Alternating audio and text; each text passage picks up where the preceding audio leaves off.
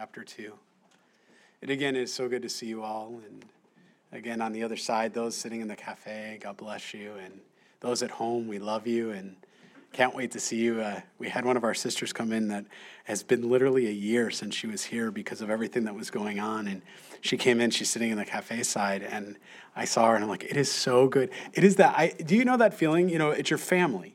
And you don't see a person in your family for a year and you see them and, you know, you want to be careful because you don't want but you just want to just love all over them, you know. You just want to just hug them, bring them as close and hold them so tight.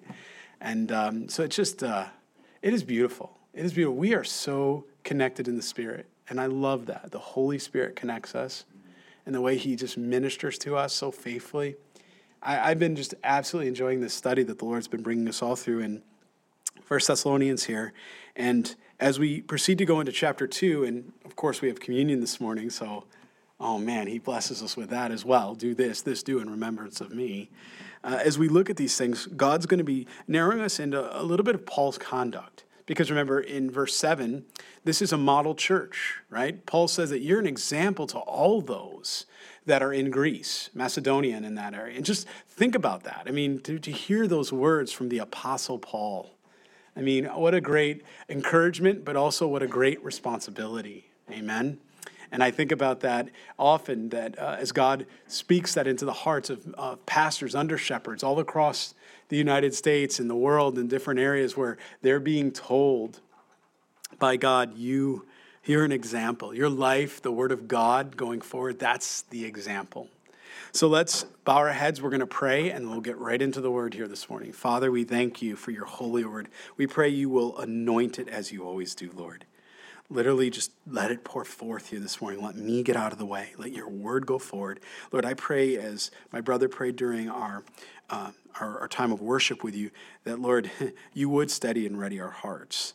And that, God, the word that would come in, it would conform us and transform us into the likeness of Jesus Christ. God, we are your children if we're born again believers, and we go by your name. And we want the fullness, Lord, of just being in koinonia and relationship with you in a deeper, more meaningful way than we ever have been in our entire lives, Lord. May this day be the day, Lord, where we receive more of you, and certainly that's because we've cast more of us out, as you said in John 3. Ever decreasing, Lord, and you ever increasing in our hearts. That's our prayer here this morning, God. And we thank you that we don't have to forsake the fellowship and the gathering of the saints, as you've commanded, Lord. Thank you for obedience to Jesus. We pray this in your holy name, Jesus Christ, and all God's people pray. Amen. Well, just as a quick way, we've gone through a few verses this morning. As a way of reminder, I'll read them again just from chapter 2, and we'll get a little bit of a running start here, okay? For you yourselves know, brethren, that's verse 1 of chapter 2 of 1 Thessalonians, that our coming to you was not in vain. We've talked a little bit about that. We've got the meat off the bone. First of all, he's talking to believers in Christ. The church in Thessalonica, he confirms that, right, by saying brethren. And as believers in Christ, we understand that there are purposes and divine appointments, right? So he comes to them with this divine appointment, and he says that it was not coming to you in vain. There was no emptiness. There was purpose in the way that Paul and Timothy and Silas were coming to that church with true intention. Just as you and I, when we come to others, we come with true intention and purpose, don't we? We come with the gospel and the love of Jesus Christ. He then goes on to say, but even after we had suffered before and were spitefully treated at Philippi, as you know, we were bold in our God to speak to you the gospel of God in much conflict, right? So again, the gospel and the truth found within Scripture is the opposite of vanity. I think if you can write that in the margins, you know, opposite of vanity is what? The gospel of truth and love. That's what we read here. The second thing is that the gospel has a perfect purpose in each and every one of our lives. And can I say it this way? Not only our lives, but even in the lives of others in ways we don't comprehend. When we give love, when we teach the word of God, when it goes forward that way, when we share the word of God, we have no idea the way it's going to affect other people, families, and the multiplication effect begins to take off. It is absolutely supernatural. It is supernatural what God does through his holy word. It never returns void, and there is power in the name of Jesus. And Paul's just declaring that, almost as it's declarative here, okay? And Paul's making clear there's nothing vain about the apostles' motives. There's nothing, men that aren't, the idea of drawing men to yourselves, that's not biblical. Drawing men to Jesus Christ, that's what it looks like. And that's what, again, he's trying to connote or explain as he's bringing this all together. It's the gospel of Jesus Christ. It's his word, okay? And then in verse 2, as we just read, because it's not in vain, he says, right? And the gospel is profitable. We studied that last week. You remember 2 Timothy 3:16 and 17. We looked at that together. That nothing is going to stop the disciples of Jesus Christ from sharing the gospel during great times of suffering and great times of conflict. Our circumstances change. Our God never does. That's the moral to the account or story, okay? Our circumstances change. Our God never does. And the moment we grasp onto that truth is the moment we are ready to be used and poured out as a drink offering before our Lord Jesus Christ and used as willing vessels. Isaiah chapter 6, right? Here I am, Lord, use me. I'm a man of unclean lips. I am undone. We all begin to understand those words. It wasn't just a nice saying, but it's being wrecked in a beautiful way by Jesus. We are like, Lord, as we just sang this morning, Lord, I'm yours. I'm surrendered. I'm yours, Lord. Have your way in me. I can't think of anything more perfect than that. And that's the walk of a Christian, a disciple of Jesus Christ. He also says that through severe trials, as we read in Acts last week, we saw a beautiful demonstration of faith as he continued to preach the gospel boldly. He was beaten. He was stones thrown him to the point of near death. Well, actually, they thought he was dead and dragged him out of the city. You remember that in Acts 16? They literally thought he was dead. And what did he do? He got up. As the disciples, he heard their voices. He looked at them. He says, okay, we got work to do. Let's go back. I love that. That's my marching orders. That's my marching orders. I love that. That's how Christ works. He desires and creates a boldness in the believer. We walk in victory and truth, and we, in love, give the gospel of Jesus Christ. And that sets hearts and minds free. And that's the power of the gospel. It's the power unto salvation. And again, practically speaking, it's not wrong for the Christian to expect suffering. It's not wrong for the Christian to expect oppression, difficulties. And I say this very, very adamantly, because there are churches and unfortunately false gospels that say that if something bad happens to you or if you're going through, you've sinned or there's something wrong with you. That is a lie from the pit of hell. That is not biblical. Jesus Christ himself said and also experienced great sufferings and conflict. But last I checked, my God's alive and he's on the throne. And because he's alive and on the throne, he promises the first fruits of the resurrection to do what? To resurrect you and I. Death has lost its sting, as Paul says. Clearly, we understand what this means. It doesn't mean that our lives are without difficulty. It doesn't mean there's not conflict. It simply means we've already been guaranteed a victory far superior anything in the temporal realm, and it extends far beyond that to the eternal. And that's important because if we hold on to that, then our eschatology doesn't get, misshapen by people saying, well, you see, that's why we have to go through the Great Tribulation. No, we don't. And no, we won't. Because he hasn't given the church unto wrath, and God is not grammatically challenged.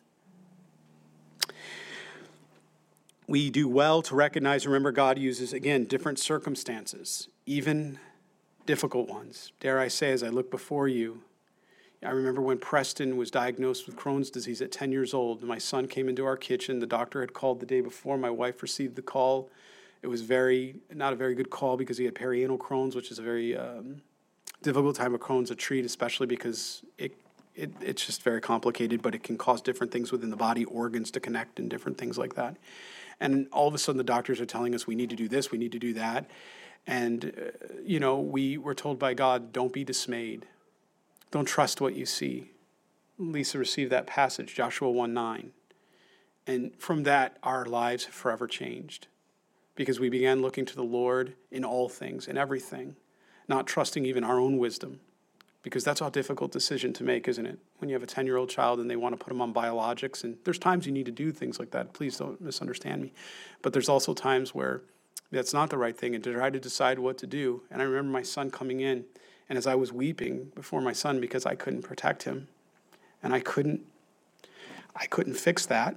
And I remember coming into him and him putting his hand on me and saying, Dad, it's okay. Jesus has got me. God's got me. He's got this. And I looked to it and I said, that's a boldness of Christ. This boy's teaching me what it is to be a man of God. And, that circumstance, boy, I wouldn't wish it upon my worst enemy. But how it has changed our family and our faith. We left what we knew, our doctors, things like that. We traveled 5 hours away. We come for a Bible study. We move our family. We didn't even know any doctors down here. We didn't care about any of that. And it was all because we started trusting the word of God over man's wisdom. And we started being led by faith and by the Lord alone, not by things we could understand, intellectualize, or, as humanists, figure out. And there comes a point where we have to flip that switch. And we, as Jesus and Jesus Christ alone, certainly he's put physicians around us to care for us. He's putting people in the flock to, help us with natural things. I mean, those are all wonderful things. But without God's leading, what can we do? Where do we go? And Paul is making it very clear that in your circumstances, the perspective of suffering and difficulties could actually be the thing that leads someone to Christ. It could actually be the thing that settles someone's spirit. It could actually change the hearts and minds of people around you because more is caught than taught. And that's what we learned even just in these first two verses. Please look at me in verse 3 now. For our exhortation did not come, underline that word exhortation. We don't really use that often today in the English. It did not come from error or uncleanness, nor was it in deceit. But as we have been approved by God to be entrusted with the gospel, even so we speak, not as pleasing as men, or not as pleasing men, but God who tests our hearts. For neither at any time did we use flattering words, as you know, nor cloak or covetousness. God is witness. Nor did we seek glory from men, either from you or from others, when we might have made demands on the apostles of Christ. Clearly this word exhortation, right? Paraklesis. We don't use, again, that word frequently in the English today as speech. It's not a common word. It can be used in Scripture to mean several different things. Again, you got to look at the context and how it's being used in the Greek to know what this word means. It can mean, just to give you an idea, a calling near. It can mean when you beckon or summon someone to you, okay, as an example. It can mean a calling for help. I've fallen, we've all heard that commercial, right? It can mean the idea of imploring, a supplication. It can be an entreating, an admonishing, an encouragement, a consolation, a comfort, a solace, and universally a persuasive discourse or a stirring address. It's the latter. It's the last one I just shared with you. The idea in context, what is being used here in the Greek, is a persuasive discourse. But it can mean all those other things. So we must study the original language. We go into the original manuscripts. We see it in context, and we can understand and derive, even with a good lexicon. If you don't read the Greek, you can come to these same conclusions. So in Scripture, what he's saying here, right in verse 3, this idea of exhortation, he's saying that his instruction and preaching didn't come from error or from uncleanness, right? He says that it didn't come from deceit either, right? No, we read in verse 4, it says that he and the word of God, it was approved by God. It was from God. It was approved by God. This is very, very important because he's laying the foundation of Scripture and the value of Scripture, where it comes, the authority of Scripture, the authority of the Word of God. What do we trust? Do we trust men or women or different situations, or do we trust the Word of God? And that's what he is laying out here. He says in verse 4, approved by God, and it's God's Word. We need to allow the Holy Spirit to be the teacher. Amen? As I read the Word of God to you, I'm simply reading Scripture to you here this morning. The Word of God and the Holy Spirit takes that. He gives you application. He applies it to your heart. I don't need to browbeat anybody in here, right? I don't need to tickle anybody's ears in here. That's not my job. I'm a man of unclean lips. I have no ability to do anything like that, nor do I have the capacity to ever speak with the authority that the Word of God always speaks with, because it's burst perfectly into our hearts. I would blow it, friends. You know that. You know me well enough. I'd blow it. Because if you had a need, we're coming for counseling. You know, I often go right back to the Word of God to counsel you, to give you, help, exhortation, things we need. And often, if I did it, well, you know what I do? I was a hockey player. Some of you know that. You get injured, different things happen. What do? You get a boo-boo, right? You say that to the little kids, a boo-boo.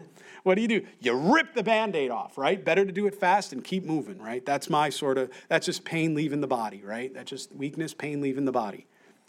That doesn't work so good for everybody in here, though, does it? Not everybody subscribes to that notion, right? You're kind of like, whoa, whoa, whoa. Aren't you glad the Holy Spirit doesn't operate that way? The Holy Spirit is so gentle because he comes in not with a theriation sword. Remember that sword that comes in and pierces the marrow and the flesh, right? And right to the heart. It's not a theriation sword. There's two different words for sword in the scriptures in the Greek. Theriation is this idea of a big, long javelin. It's something that you would hack and, No, he comes in with a surgical instrument. And he goes right into the heart, and that's how the scripture read, specifically that it tells us that he goes in and he only removes the dross, the impurity, but he keeps everything whole and intact. What it would be like if we could have surgeries that way physically, right, on our hands, our arms, right? where the doctor literally could go in and he could remove just what was bad, and yet there would be no recovery time. There would be no healing. There would be nothing required because it was done by the perfect, the great physician, the Lord Jesus Christ. That's exactly what he does in the heart. And that's exactly why he's given us the Word of God, because the Word of God has the perfect way to pierce the marrow. It says it never returns void, and it pierces us, and it goes in, and the Word of God changes us, transforms us. And friends, it's lovely. It's lovely to experience it. Sometimes it is difficult, though, that conviction. It's, whoa, man, what happened? But there's a rest that comes with that once we get right and we submit in that. We get a perfect rest and a peace that comes upon us. That's what he's talking about here. That's what this word, this exhortation gives us. It's that persuasive discourse, that stirring address that the Lord Jesus will give us. You can look at passages like Matthew chapter 10, verses 19 through 20. You can look at John 14:26, 1 Corinthians chapter 2, verse 12 and 13, and 1 John chapter 2, verse 27, to see how he speaks about the Word of God. Let's just take a moment. I'm going to turn there. You can just listen if you'd like for time's sake. Matthew chapter 10, I'll just turn there this morning. And I'm going to look at verses 19 and 20. It says, "But when they deliver you up, do not worry about how or what you should speak, for it will be given to you in the hour of what you should speak." Speaking of our great teacher, the Holy Spirit, and how he would move before us, right? Verse 20, "For it is not you who speaks, but the Spirit of your Father who what? Speaks in you." Do you see the power of that in Matthew 19:20? Turn to John now. John, again, you don't have to, but John chapter 14. I'll read it out loud. John chapter 14. Verse 26 says, Jesus tells us, "These things I have spoken to you while being present with you, but the Helper, the Holy Spirit, whom the Father will send in my name, he will teach you all things and bring to your remembrance all things that I have said to you." Again, the Holy Spirit, the Word of God, this is his word. It's inspired by God, God breathed. And as it goes forward and you all hear it in your ears, something supernatural happens. He takes the word off this page and dynamically, as he places that in your ears, you hear what you need. Born-again believer in Christ, of course. You hear what you need to hear in the Spirit, and God applies it appropriate to your life. 2 different, 3 different, 5, 100 different people can hear the same message from the Word of God, and God touches each person uniquely with what they need to hear at that moment from the living God. You can't explain that in any other narrative or account or any other writing that you would ever see. It's God-breathed, and we must acknowledge that. 1 Corinthians chapter 2, I'm going to turn there. 1 Corinthians chapter 2. We look at verses 12 and 13. He says, "Now we have received not the spirit of the world, but the Spirit who is from God, that we might know the things that have been freely given to us by God, that these things which also speak not in words which man's wisdom teaches." Do you see that? It's not something you can get from man's wisdom, but which the Holy Spirit teaches, comparing spiritual things with spiritual. That's what's happening here this morning. That's why we read the Word of God line by line and verse by verse, precept upon precept. That's why I don't typically teach topically. Not that there's anything wrong with a topical or systematic teaching, but if I go to the buffet and I only pick the foods I like to eat, am I getting the whole, you understand where I'm going this, the whole counsel of God? Or am I getting an interpretation from a man that week that might be inspired by the Lord nonetheless, but what he thinks I need? No, I want to hear from Jesus. And I want to hear everything Jesus has to say to me. I don't want to leave any portion of that out. I need that. I don't know about you, but I live on that. I spend hours in my Bible. I need these words because they are holy and true. They're my life. Jesus is my life. Look in 1 John chapter 2. Again, 1 John chapter 2, if I turn to verse 27, right? And this is speaking to the truth. I'm going to back up to verse 24 of 1 John chapter 2, verse 24. Therefore, let that abide in you which you heard from the beginning. If that you heard from the beginning abides in you, you also will abide in the Son and in the Father. And this is the promise that he has promised us eternal life. These things I have written to you concerning those who try to deceive you, okay? But the anointing which you received from him abides in you, and you do not need that anyone teach you, but that the same anointing teaches you concerning all things, and it is true, and it is not a lie, and it is just as been taught to you, and you will abide in him. That frightens many biblical teachers. What do you mean I'm not needed? No, praise Jesus. I'm not the Holy Spirit.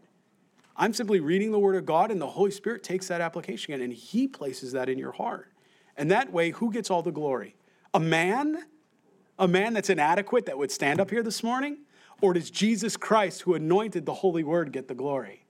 I think we all know the answer to that one. Amen? So you can see, as you turn back to 1 Thessalonians chapter 2, you could see what he's saying here in verse 4 and just the power that it's approved by God, right? We have been entrusted with a gospel, that we have the precious truth that needs to be presented simply, okay, and without regard for public opinion, and it's not up to being a man-pleaser. Now, that's not just for the pastor of the church or the under-shepherd here. That's for all of you. You're a royal priesthood, a precious people, as ministers of Christ. You are not to already go and suggest, what am I to say? We just read Jesus' words on that. He said, I'll tell you what to say in that given time. You don't pre-plan a meeting. You don't pre-rehearse what you're going to say. No. You let Jesus speak. You be the vessel. You go with the Bible, you open your Bible, and you bring love and truth, and you watch God take it from there. And just, as I like to pray, Lord, help me get out of the way. I'm going to get out of the way. That's what we're learning here, and that's what we see that it's important. And again, because, remember persuasive discourse? We read in verse 3 there, that word exhortation. He's saying that when we do that, when we go to people to even evangelize or to even encourage when we're discipling, we have to be careful that our words are simple. If I can give you a couple things as axioms this morning, simple. We say that we teach God's word simply here, don't we? That's one of the things we have written on our sweatshirts. We have different places. Teaching God's word simply. It's in Scripture, right? It doesn't need to be overly complex. It doesn't need to be laced in tradition and all these other things. No, it's not flattering. We're not turning around and just lathering it up, right? We're not, oh boy, and just really laying it on heavy. As you notice, we talked about land this morning, right? This is a perfect example because if there's one thing the Lord knows, it absolutely makes me go, when I have to come forward and say, Lord, we need $70,000. How are you going to do it? I'm like, I cringe because I never want to fleece sheep. I never want to misrepresent God. I take it the utmost seriousness about that. And I never, as you guys know, one other time that we've been here, a security project, the only other time we've ever come forward and shared that, we never do that here, right? Because there's enough people on TV that have turned away Christians and given the Christian movement a bad name because they turn around and they fleece sheep. And so I'm very careful and want to be Spirit-led in how I do these things. But notice that there wasn't persuasive words. It wasn't like, and I'm making fun of myself here, it wasn't like, take out your wallets. We're sending a plate around. Throw a pot, God, if you love God, you got to do this. Or, hey, if the kingdom of God's going to go broke. He's going to go broke. He's going to have to file bankruptcy if you don't give 70 grand. Nothing like that. And I'll tell you what, you ever walk in a church or you ever walk around and a pastor actually says that like that? You know what? The best thing you can do is pray for him. Well, you can walk out. I heard somebody say, walk out. Okay. Okay. Well, how about we pray for him? How about we pray? Because maybe he's nervous too and he's not sure how to communicate that. Maybe we pray for him and just seek the Lord in these things, right? But they need to be simple. They can't be flattering. And there's no reason for being overly persuasive. Because you know what? I learned this a long, long time ago. The devil, as it says in Scripture, can appear as an angel of light. He can appear as an angel of light. And you know what? If you can be persuaded in, the devil can persuade you out. You need to know your faith isn't blind, but your faith is only as good as what you place your faith in. You never place your faith in a man. You place your faith in the God-man, Jesus Christ.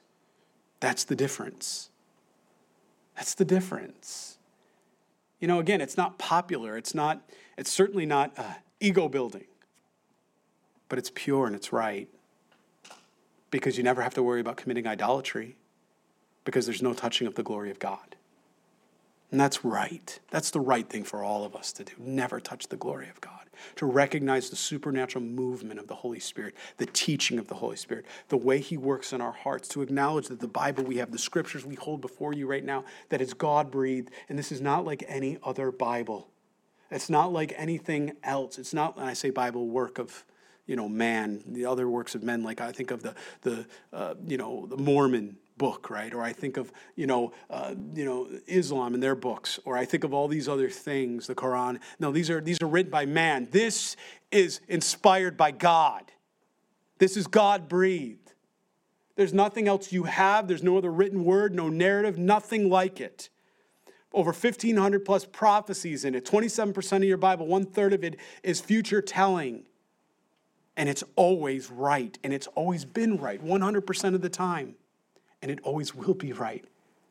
Because God of the universe gave it to us that we wouldn't wander aimlessly, but that we would have direction and purpose and comfort, knowing that our God has reached out to us individually and drawn us to himself. We're his and we're blood bought. And what awaits us is eternity. And not just heaven. Heaven with Jesus. Heaven with God the Father and the Holy Spirit. The family reunion of all of us being gathered together and those that have gone before us. That's what awaits the believer. Nothing else and no one else can give you that kind of a guarantee, that promise, that love. And God knows the heart and motives. Look at verse 5 there, right? He says, for neither at any time did we use flattering words, as you know, nor cloak or covetousness. God is witness. He says, before God, right? You see, God's the only one that knows the hearts and motives of people. Isn't it true? We don't know that. We're fruit inspectors. We can see the fruit. We can kind of judge, but we don't know the heart and the motive of his heart. Only God is the one that knows that. In 1 Samuel chapter 16, verse 7, we just read that a few months back. We're not to flatter. God is the tester of the heart. Do we think the best of others? Or are we always thinking the worst? My God tells me I'm to think the best of others until proven differently. I'm to judge the motives of the heart by being a fruit inspector and in the spirit expecting the best from everyone. If someone lies to me, that's between the Lord and them. I certainly don't need to have an opinion on that or what to do about that. Vengeance is the Lord's. I don't need any of that. That's all just a distraction. I need to be faithful unto Christ, and that's where I keep my eyes. And I let him deal with every other circumstance. It's far beyond my ability or grasp to be able to do that. And in verse 5, he says that we're not to use deceit or trickery. That's what he's really saying there, right? There is no bait and switch. There's no bait and switch gospel. Come on in. We have a pub in the back here where we're serving beer to the teen ministry or to the men's group because we think it's a fun thing to do and we can all, meet in the pub in the back. And then, oh, by the way, as I get to scriptures in Ephesians 5 and 1 Corinthians, and it says, don't be a drunkard. And then I go, well, maybe we shouldn't, now that you've been with us for a while, you really shouldn't be getting drunk anymore. That's a bait and switch. You lured them in with a false gospel. You baited them, and then you switch it by giving them the gospel and saying, now you're a heathen if you keep doing this. That's not what Jesus ever did. He never compromised. It was the fullness of truth and the fullness of love. The reality is when the word of God is being taught, we don't change the word changes us. We don't turn around and try to join or blend the culture. No, the culture comes to the word of God and is changed by it, set free.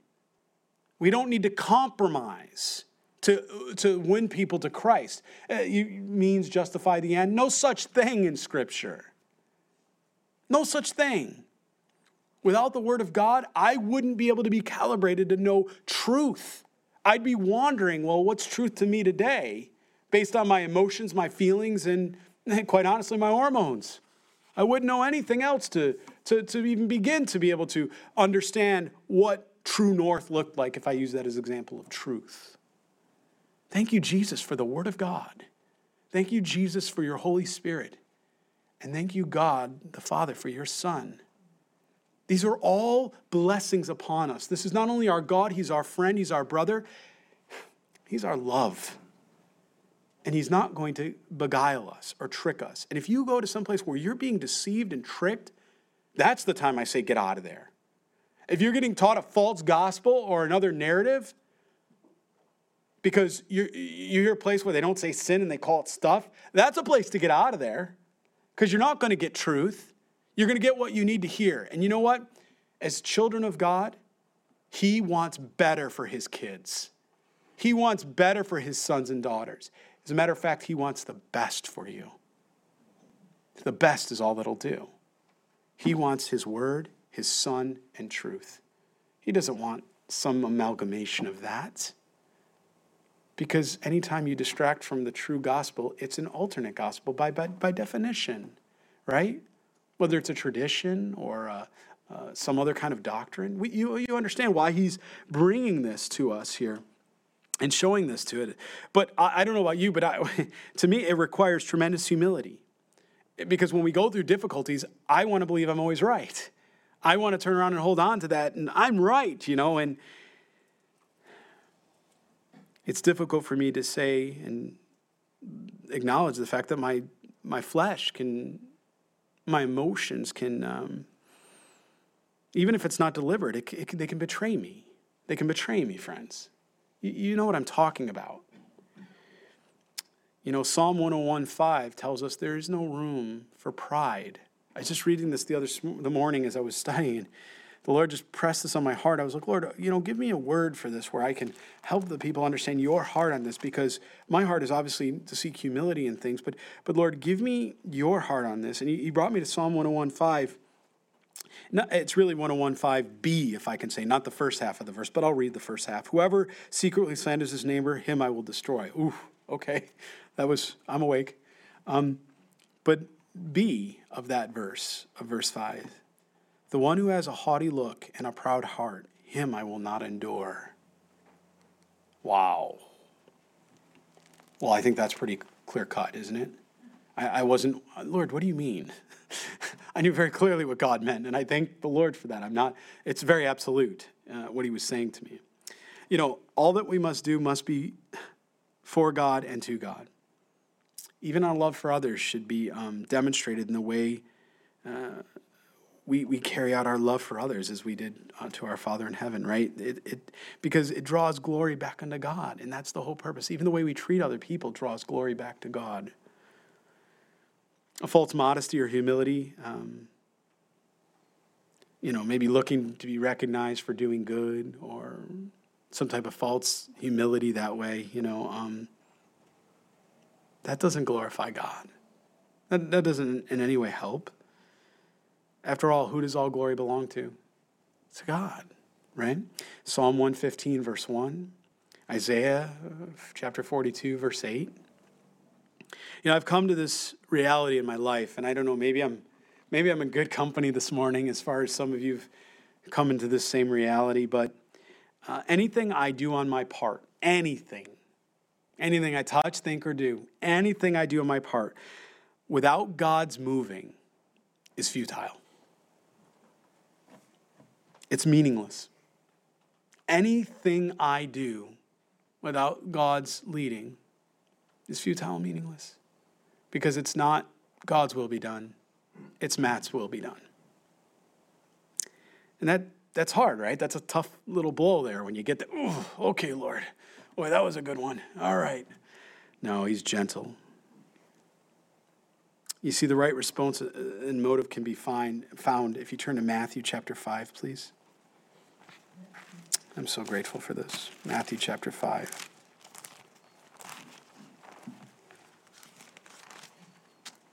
He tells us very clear in verse 16. You know, we're salt and light as believers, right? And he tells us in chapter 5, verse 16, let your light so shine before men that they may see your good works and they glorify your Father in heaven. That's what we do. There it is. That's what Jesus commanded us to do. That when we do things to help others, when we do things that are kingdom bound or kingdom focused, it's not about us and how we feel. That's awesome, because many times we feel wonderful doing the work of the Lord, don't we? It's wonderful. Nothing else like it. But that's not the motive. The motive is to bring glory to God, even the way we treat other people. You know, how many of you like to go out and eat sometimes? You know, you go out to different restaurants, different things like that. How many of you notice some of the best food is in like shacks that you would normally look at and go, man, I ain't going in there? I've now come to the point of when it looks like that and it's run down, I'm like, I cannot wait. Are you hungry? I'm hungry. Let's go. As long as they're not written up by the food inspector, I'm good, man. And I go right in there, right? And I'm like, you get authentic food, you know. Somebody that's maybe here from, you know, the country legally, they've trying to earn their way, or they're just, you know, man, and their grandmother or their mother, they're just cooking with their heart in there, man, their soul, they're just, boom, bringing it forward. And it's, you eat it and it's so good, right? Brunch. And so you're turning around and you just say, okay, so I got you paying attention now. Guess what? When we turn around and look at other people, sometimes when we look at people and they're the most wrecked looking, and we judge them and we look at them and say, man, there's something rough about that person or just not right. Boy, I can come to the wrong conclusion quick. And if I just pour in and invest in them, I can find they are the greatest person on earth and have such a depth of love in the relationship that I receive in Christ with them. Far beats the most handsome, greatest, tallest looking guy like King Saul. There's a lesson in that for us this morning. He who has ears, let him hear. So clearly, it's others focused. All glory belongs to God, right? And he says, let your light so shine before men that as they see your good works and glorify your Father in heaven.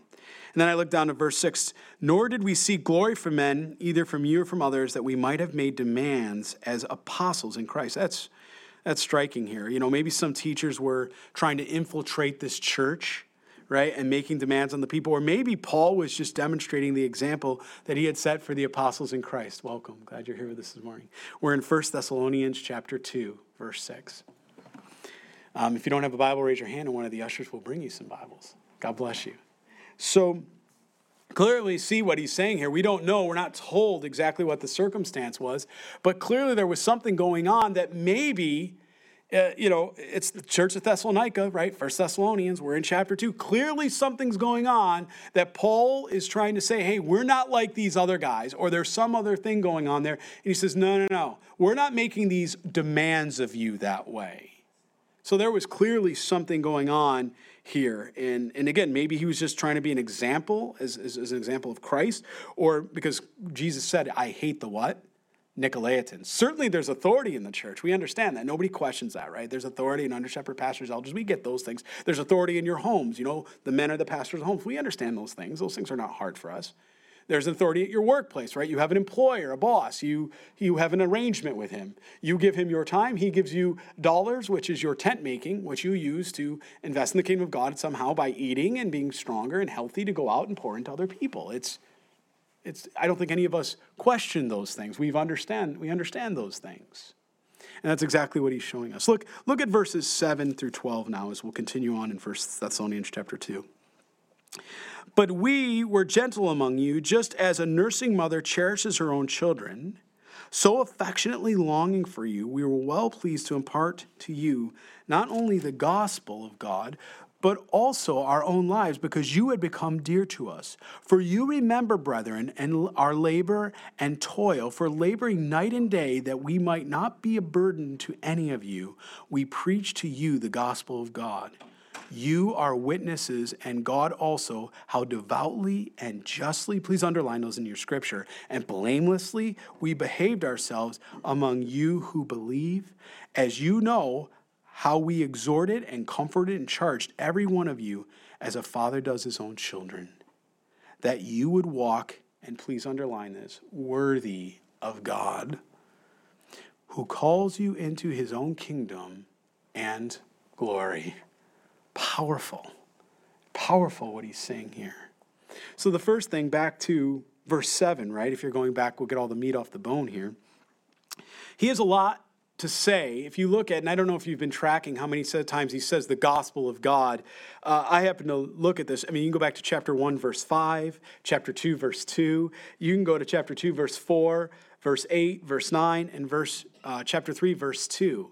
He uses this idea of gospel of God. Just in the first 12 verses alone, he says it 4 different times in 4 different verses.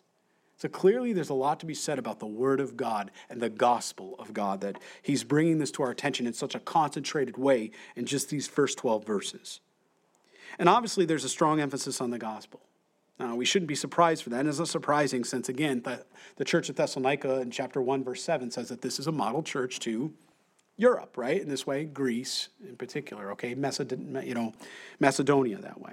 So again, not surprising that God is laying that down for us to understand the word of God is preeminent and Jesus Christ is preeminent. We understand that. That's what he's sharing with us, okay? Now, we read here, though, when you get to verse 8, he talks about, he really talks about it in verse 7 too, but he's building on this idea of gentleness. I like that. Again, it goes exactly what Jesus says in Revelation, where he says, I hate the Nicolaitans, those that lord over people. He says, no, God's interested in a gentle and a contrite heart and spirit, right? He places that in us. So look what he says here. He says that they're gentle, they're caring, they're loving, and what do? They speak truth. Their lives are living examples. Their lives are living epistles to be known and read by men and women, right? It matters. It matters. And again, as I've already mentioned, this is a model church. So 2,000 years later, what do you think we should be doing? How do you think we should be behaving one to another, right? Someone comes in, the fellowship, they're new, right? We have 2 services, maybe their first service person, second service person, and you see them. Do you love them as Jesus Christ loves them? Are you playing church or are you playing Christian? I think that's what it's got to come down to. Are you playing church or are you playing Christian? Do you believe this? Do you believe the word of God? And are you being the hands and feet of Jesus Christ?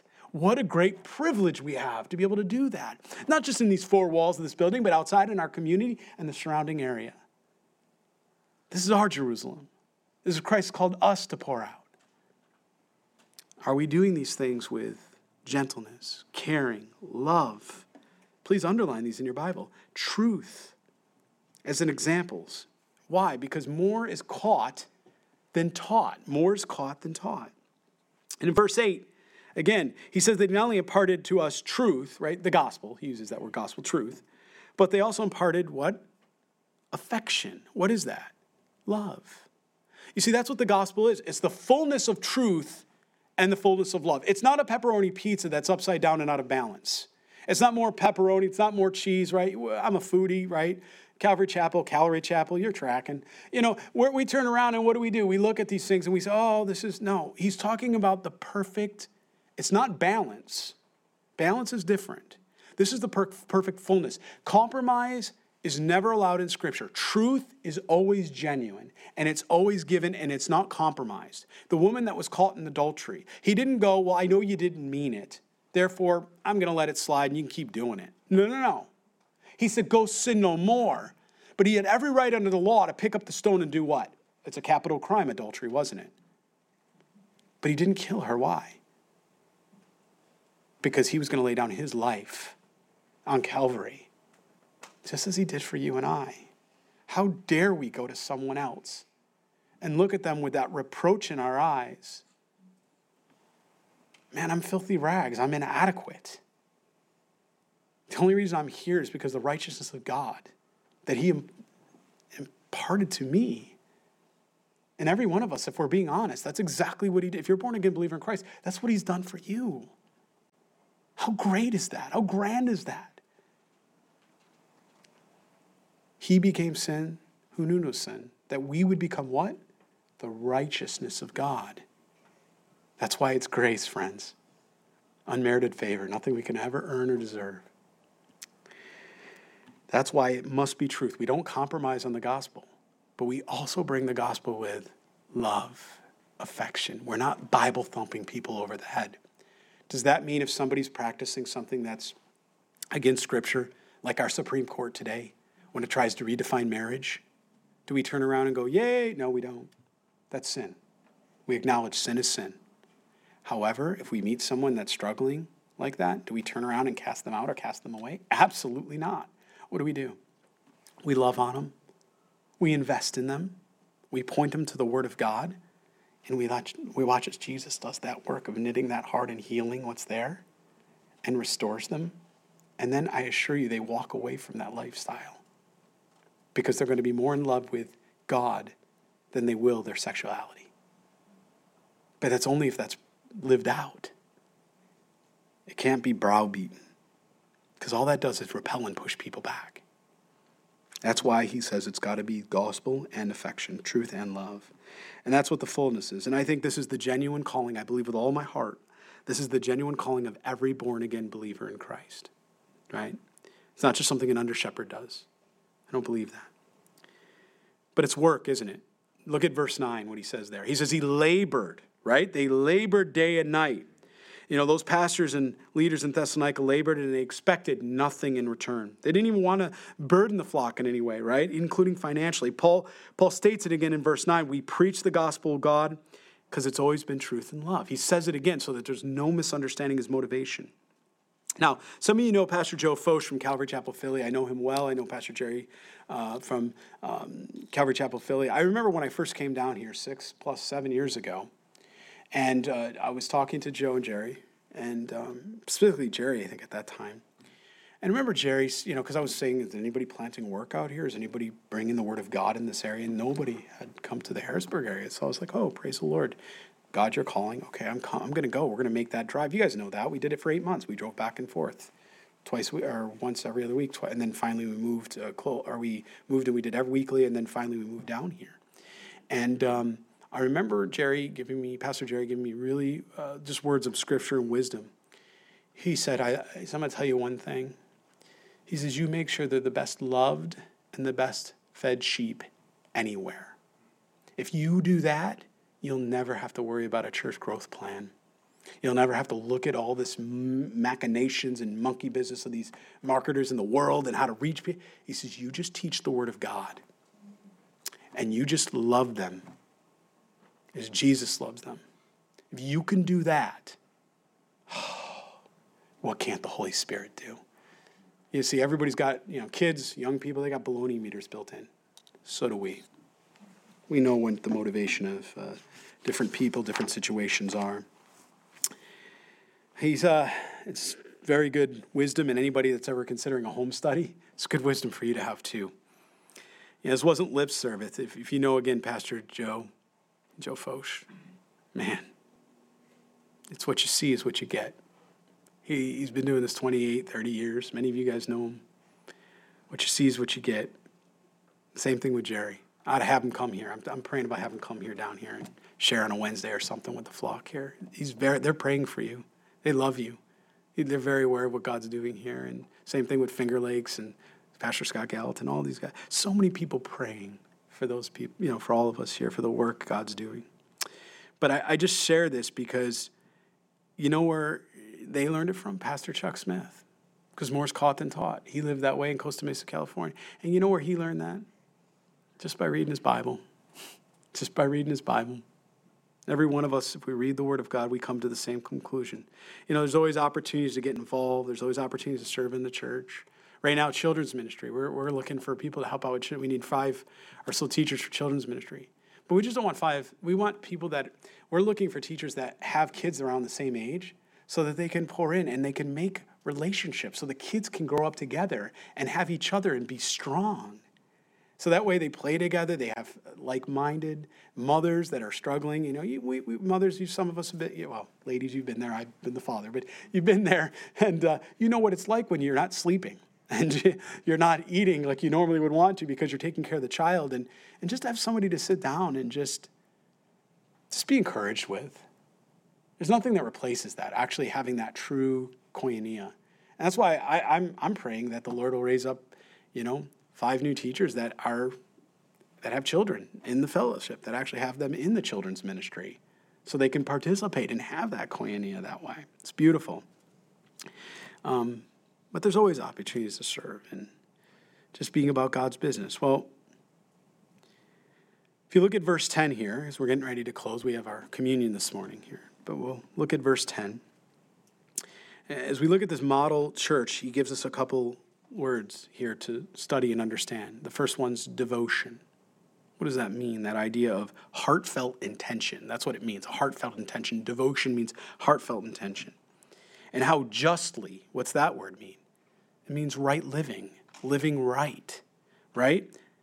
And they lived. And Paul even said they were blameless. And think about that word. That means without blame or guile. That's what this model church looked like. From Pastor Paul, the Apostle Paul, again, as he's in Corinth writing this letter over there, inspired by the Holy Spirit, that's their character. I wonder how Calvary Chapel, Harrisburg, West Shore, here in Camp Hill, I wonder how and would our character, I wonder what the Christian Academy, the school that's associated in the ministry of this church, I wonder what the teachers, the school, the children, all of us here, what do people see when they see us? Do they see that we're devoted, heartfelt? Do they see that we're walking justly, right living? Do they see that we're blameless, right? Without blame or guile? That there's no guile or deceit in any of us because we're living pure and holy and set apart unto the Lord God. I love how Paul's investing in the bride here, right? It wasn't do as I say, but not as I do. No, that would be hypocrisy.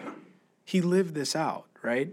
And I love how he says this. He says, pastors and leaders in the church, what are they to do? They're to exhort. Do you see that? And look in the scripture. He says exhort, which means to warn, correct, right? To counsel. Comforted. What's that mean? Well, that has the idea of to calm, to console, to encourage, right? And to charge others, right? To be good and to present.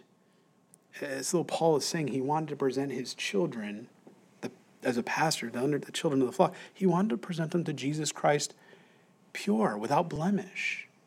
That's a real pastor's heart. It's not just somebody that teaches the word. Anybody can teach the word. I don't mean to take that lightly. Anybody can do that. But is a true under-shepherd, by definition, is Ephesians 4, a pastor-teacher. It's one that turns around and handles the word of God, but it's also one that has a love, a true agape love for the flock, and that he's willing to lay his own life down for those around him. He's not a respecter of persons. He doesn't tell people what they want to hear. He tells them what they need to hear. And he doesn't do that out of his own opinion. He does that because he reads the word of God, and the scripture speaks to the situation in their lives. And again, I'm going to remind all of us here, are you ministers? 1 Peter 2, right? You're ministers, aren't you? You're a royal priesthood, a precious people. Do you think Jesus might want us this morning to understand these things, that this is the way we're to conduct ourselves in the way that we minister? As you go into the divine appointments, as we read in the early part of chapter 1 and the early part of first 2 verses in chapter 2, these divine appointments he has for us, you think he might want to use all of us as willing and able vessels? I think the obvious answer is yes. And then, because that's real ministry. That's what real ministry looks like. All of you going forward, you come here, you get encouraged, you hear the word of God, you build each other up, and then you go out into the mission field. Wherever he sends you, in your jobs, your homes, your grandchildren, everything, your children. And what's the purpose of all this? Why do we have this word, and why is he telling us to do that? Look at verse 12. That you would walk worthy of God, who calls you into his own kingdom and glory. There's no other way. There's no other way. Trust and obey, right? That's what we sing. We just sang it here this morning. Trust and obey. I like that. This is what it looks like. This is the model for this church. The goal and the aim to live what? Devout, just, and blameless, while investing in others in exhortation and comforting and charging and imploring the saints. And, we must create a life that is wholly dedicated unto God, and therefore living and walking that out. We're not perfect. We sin and fall short of the glory of God. But if we just let the Holy Spirit take control, what can't he do, friends? You and Jesus are a multitude. There's nobody alone here. If you're a single or a widow and you think you're alone, you're not alone. You and Jesus are a multitude. And Jesus never wanted you to forget that. Well, how do you know that, Pastor? Are you sure you're not opining? No. This morning we're going to turn our attention and focus to communion. I'd like to ask you at this time, you're going to have cups right in front of your seats. They're individual cups because of the days we're living. I long for when we can go back to the regular, How about it, right? Crushing them together as we did it in unity. Grab one of those little cups. Go ahead and open one of the little plastic. I want to invite the musicians to come forward, please. And as you open it, it won't make noise while we go through communion. So I've kind of learned that we need to sort of do that ahead of time. Otherwise, it can be distracting as we're trying to listen to the word of the Lord. As you're getting that ready, I'm going to read the word of God. My passage this morning is in Matthew chapter 26. I'm going to begin at verse 17, and then we'll all partake of the communion together. I'll actually get ready myself here so I don't have to. All these things that we do unto Christ, as we said, right? This is important because, again, Jesus is giving us communion as a blessing. It's not only a memorial, but it's a blessing when you begin to think about it. Listen, when he was going to celebrate the Passover, right? And remember what the Passover was. The idea, the blood above the doorposts like that, and the angel passing over and not harming the firstborn child, male child of the families, basically in that area of Goshen, being supernaturally protected. We have been the blessing, even through this pandemic. We have seen some people get COVID. We've seen that happen.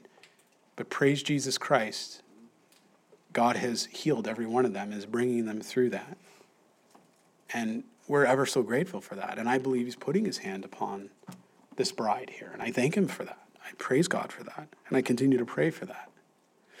But look at verse 17. Now, on the first day of the Feast of Unleavened Bread, I'm in Matthew chapter 26, by the way. He says, the disciples came to Jesus, saying to him, "Where do you want us to prepare for you to eat the Passover?" And he said, "Go into the city to a certain man and say to him, the teacher says, my time is at hand, and I will keep the Passover at your house with your disciples." You know what's amazing about this? Is God had already made all the preparations. God had already gone before him.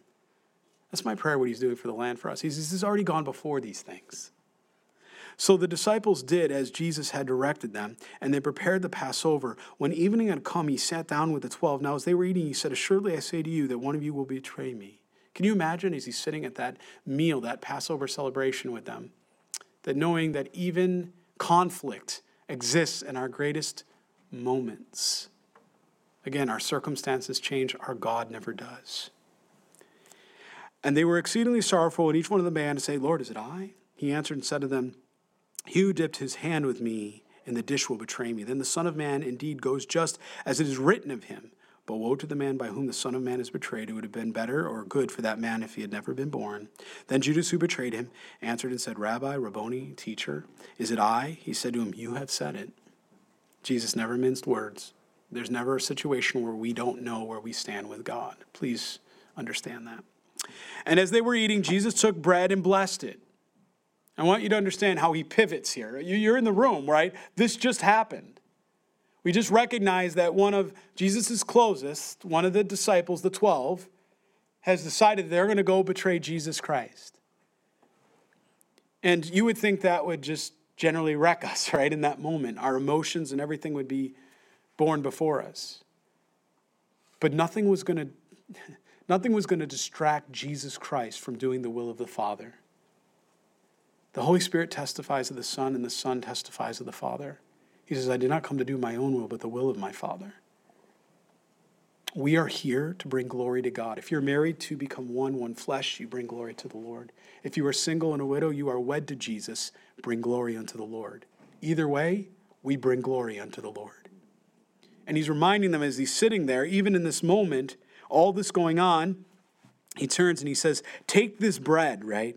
And he shows this, a picture of this, this manna, this unleavened bread I guess we call it holy bread, but it's not truly manna. It's a wafer, it's unleavened bread that way. It's, right? He takes it and he's kind of breaking, he's looking at it. He's certainly not saying, this is me, but is he giving them an understanding that just as this is broken, I'm going to be broken for you, for me.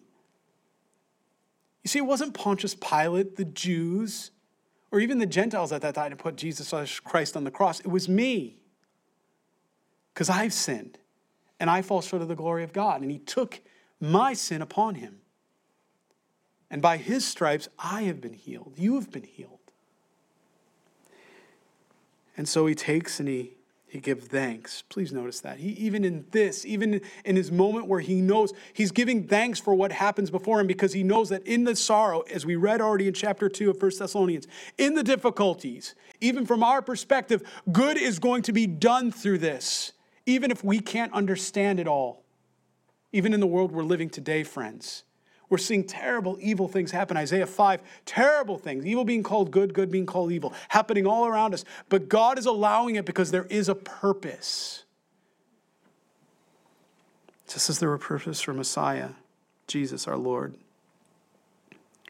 He says, take and eat, this is my body. Then he took the cup and he gave thanks. Again, giving thanks, right? And he gave it to them, saying, drink from it, all of you, for this is my blood. It is the new covenant. Just let that wreck you for a minute. A new covenant. Jeremiah 31:31, the covenant he has promised to his chosen people, the Jews. He gave to all of the Gentiles, to everyone who would call upon his name and believe. And he's done all of this because of his love for you and I. He brought a new covenant. He said, this blood, it's shed for many for the remission of sins. He says, but I say unto you, I will not drink this fruit of the vine from now until the day when we drink it anew, or I drink it anew with you in my Father's kingdom. When is he talking about? Revelation chapter 19. When we attend the wedding feast with the Lamb. As he opens the scriptures and he says, to you today, so all of us gathered in Christ, this has been fulfilled. As we sit and we watch him drink of that vine again. I invite us all here as the musicians play. I'm going to invite us to partake here together. And I'm going to give my sister a water because she needs one. Ready? Heads up. You got one? All right, good. No choking allowed.